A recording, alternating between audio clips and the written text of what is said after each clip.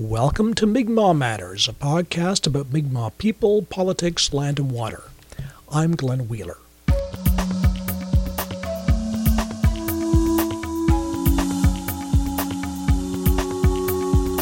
Support independent Mi'kmaq media. Become a patron at patreon.com/Mi'kmaq Matters. Or if you prefer, send us an email transfer at mi'kmaq.matters@gmail.com.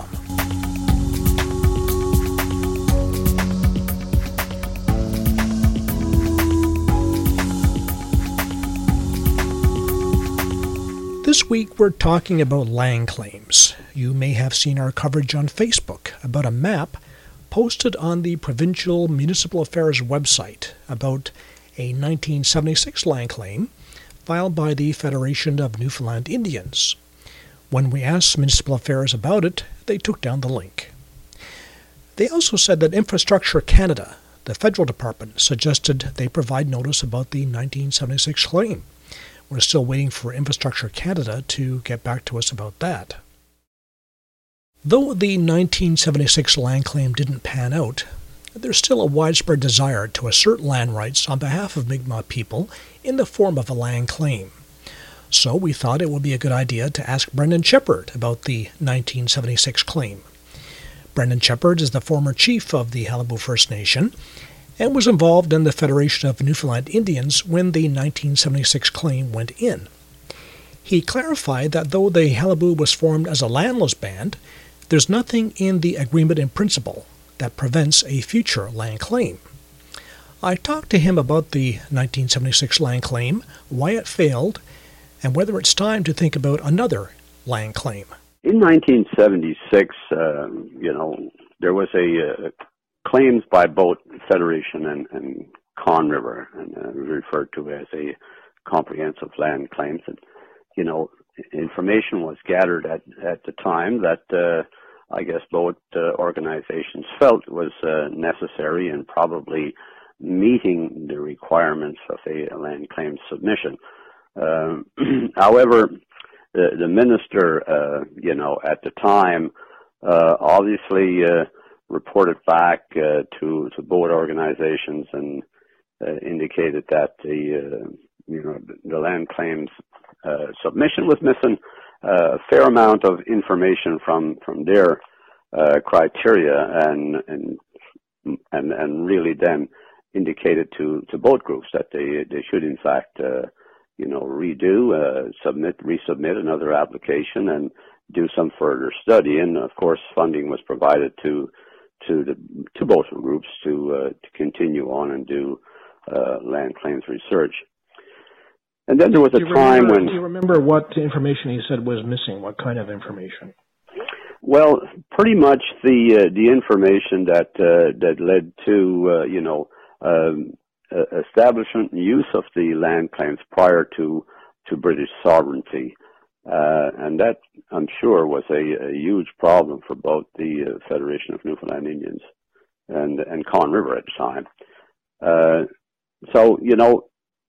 I guess it was a way as well because Newfoundland or the Federation wasn't certainly recognized, as an Aboriginal group, specifically as Conn River was at the time. And it was a way to probably get both groups, looking at, well, where are we and who needs the funding more? And there was some sort of a, dissension came about as Conn River then submitted their own claim because a comprehensive claim was still at the time required by the minister. And Conn River actually submitted a claim on their own, and with the intentions, and I guess probably good at the time, that they felt they were in a better position to meet the requirements of the criteria. So the Federation itself sought out additional funding to do research, and then submitted a claim as well. And there was a lot of back and forth correspondence between the Minister's Department and the Federation, as well as Conn River. But final, outcome of it all from the Minister's Department was that in order for them to consider a land claims submission, that both the Federation of Newfoundland Indians and Conn River collaborate in sharing historical documentation to ensure that a comprehensive land claim submission represented a joint effort and had the full support of all Newfoundland Mi'kmaq. And, it was just continued to be sort of sidelined for quite some time. And the department, continued to provide funding to the Federation of Newfoundland Indians as well as the Conn River. And in 1996, in later years, the Federation of Newfoundland Indians, 1999, 2000, 2001, the Federation of Newfoundland Indians actually, decided to gather additional information. But in order to do that, we needed support again from the Department of Indian Affairs and Northern Development. And we did receive funding to do undertake a traditional use study. And that was a very comprehensive study because it was certainly, drawn up by professional people as to what we needed to gather in order to put the information together. And really, there was a traditional use study done which mapped out the areas of the Mi'kmaq represented by the Federation of Newfoundland Indians, and very precise information. And that information came from the individuals themselves. These research people sat down with the individuals and had them, mark out on maps where they hunted, where they fished, that sort of thing, and covered a huge amount of information. Again, that study never really met the requirements as we submitted again a land claim submission, because Conn River had wanted to do their own as well, and therefore the government was in a position to deny, I guess, a land claim submission to both, because they had really, in a sense, directed and suggested that the only way this would be taken into serious consideration by the government is that they would have a joint submission, a comprehensive land claims, a joint submission on behalf of both groups. And that's pretty much where it is, in this day and age. So it sounds like then on the second submission that the blockage there was that Conn River was not a part of it, and the feds wanted a comprehensive land claim, one claim for the island of Newfoundland, and you submitted, I guess, what they regarded as a partial claim, and you didn't get a ruling on the quality of the historical information that you submitted at that time after the traditional land use study. That's correct. That's correct. And it's as we know, Conn River took their case as far as they could take it, and basically, I guess the Drew case pretty much put an end to the results of the Drew case. Really kind of stopped things in its tracks, and I'm not aware how far Conn River has gone beyond that. And the Federation of Newfoundland Indians obviously is just still left in that position. And really, in a sense, we've had people indicating that the agreement itself sort of put an end to any possibilities of land claims.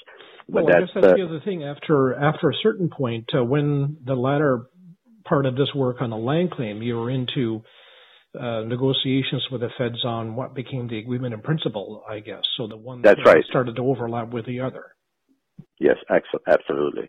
And then, with the land claims itself, there was always that problem from the federal government perspective that there's a lot of overlapped, and as well between both groups.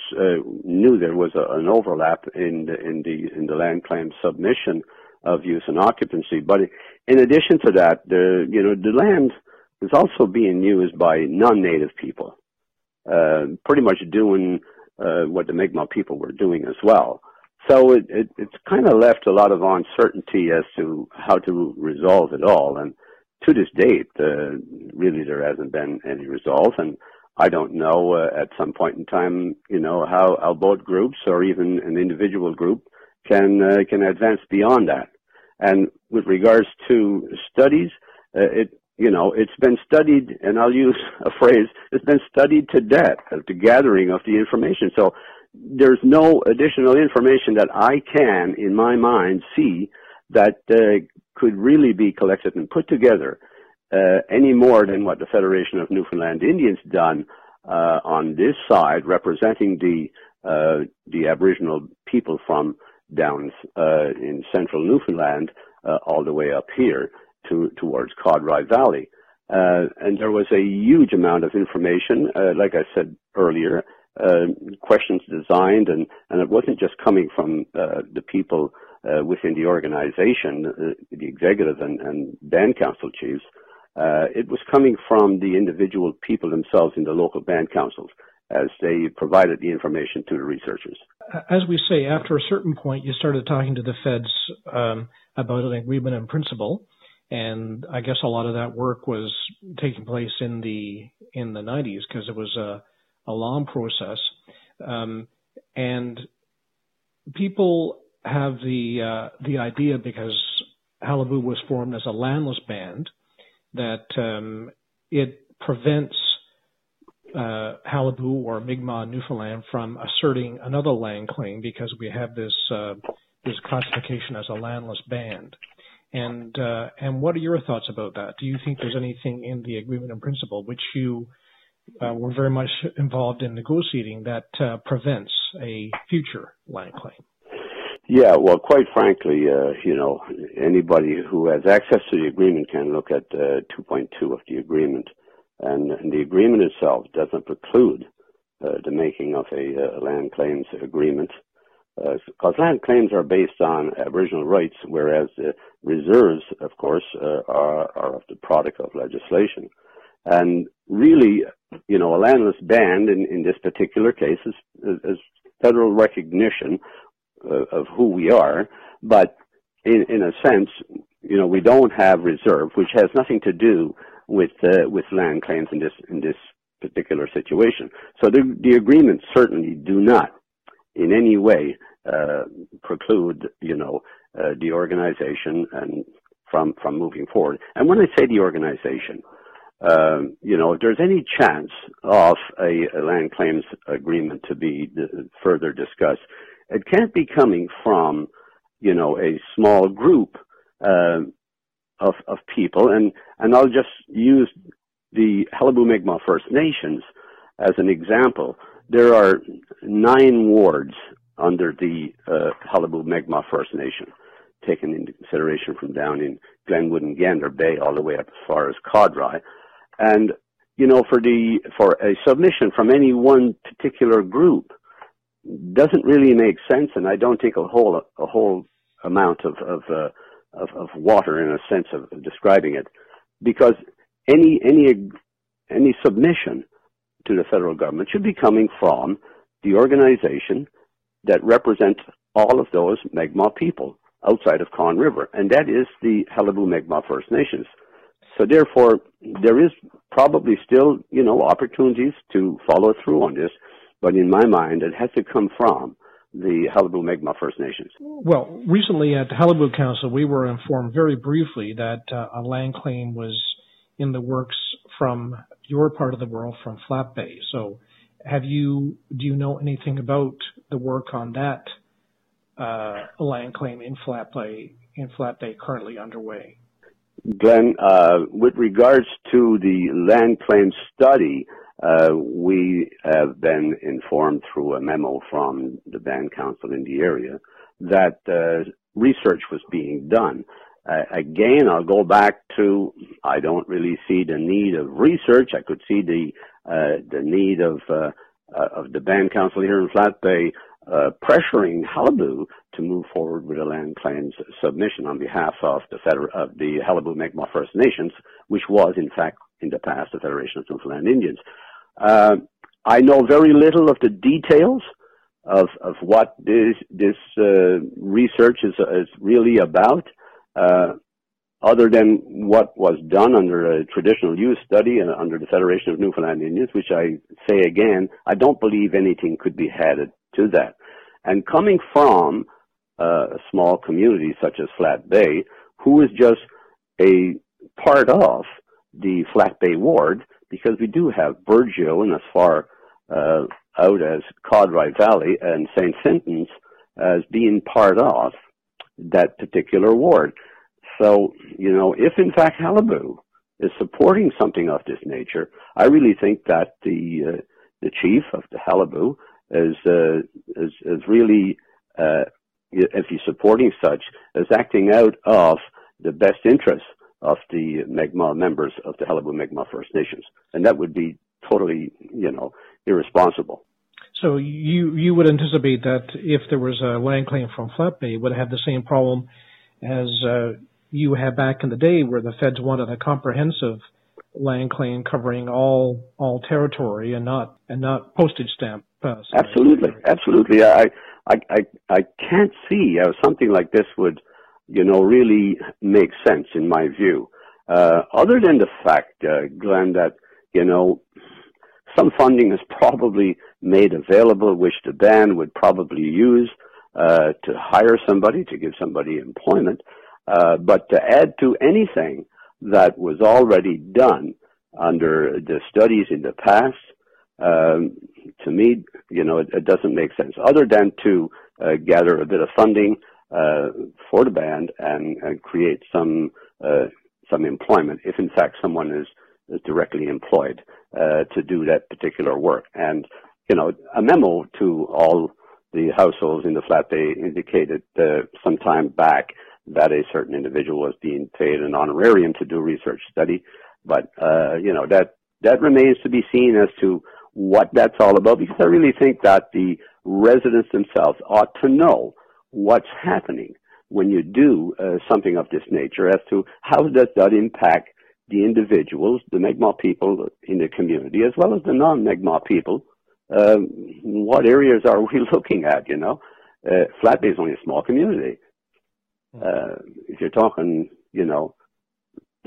land settlements and land agreements, it's just beyond me as to how this really falls into place. Finally, let's talk about the agreement in principle that was signed, making Qalipu a landless band. And there was discussion at the time whether that was a good idea and whether the people on our side negotiating the agreement should have held out for land. And I guess your thinking was that, an agreement in principle for a landless band was attainable, and perhaps it would take much longer and was more uncertain if you could get a band with reserve lands. So you thought a bird in the hand is worth two in the bush, and you proceeded on the agreement in principle as it was signed. Was that the reasoning at the time? Well, Glenn, look, I'll put it this way. Had we held out and looked at trying to, include a reserve as part of this agreement, or even hunting and fishing rights, the 35, 40,000 or so people who are today benefiting from the landless band agreement with regards to non-insured health, education, and tax-free items, which on goods that would be delivered to the reserve in Conne River, would have nothing today. We'd be at a stalemate, and quite frankly, I don't think it would have been seen in my time or in a lot of the other people's time, because to establish a reserve, would be a huge, huge task, which, similar to land claims right now, is still not settled, and therefore you couldn't have reserves in the area that Qalipu represents, the Band Council, from as far down as Gander Bay to Caudray Valley. I mean, what are we talking about? We're talking about a better portion of the island of Newfoundland, and you're not going to create a reserve in each of those wards. So to me, it was the best possible thing that, we could actually negotiate with the federal government was under the agreement of a landless band. And now that we have that agreement, and we do have Qalipu formed as a landless band, do you think it's worth thinking about submitting another land claim, a comprehensive land claim, covering those areas of the island that we talked about? Well, it's something that could probably be, discussed and talked about with federal officials. But then, that's something I would leave up to the current leadership of Qalipu. And it would have to be, in the interest of all those people represented by Qalipu. And I have to go back to that because even though I'm not in the organization as such at the executive level, doesn't mean that I just change my mind all of a sudden, that I move from representing all of the people under Qalipu and just focus on the small community where I live in Flat Bay. That is not my style. I believe that organization is a good organization, but it has to move forward with the best interests of all the members that it now has. Brendan Shepherd, former chief of the Qalipu First Nation. Regarding a Flat Bay claim, we reached out to Elder Calvin White, who's in charge of the land claim portfolio for the Flat Bay Band. Elder White says no decision has been made on whether to file a land claim. He says they're doing land use and occupancy research only. He says they're particularly interested in the oral history of older residents before they pass on.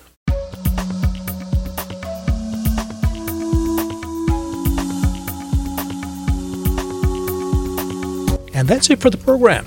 Allison Baker is the technical producer of Mi'kmaq Matters. Thanks to our radio partners, Bay of Islands Radio, Voice of Bombay, CHMR, and Meobigag First Nation Radio. Like us on Facebook, follow us on Twitter. I'm Glenn Wheeler. Till next time.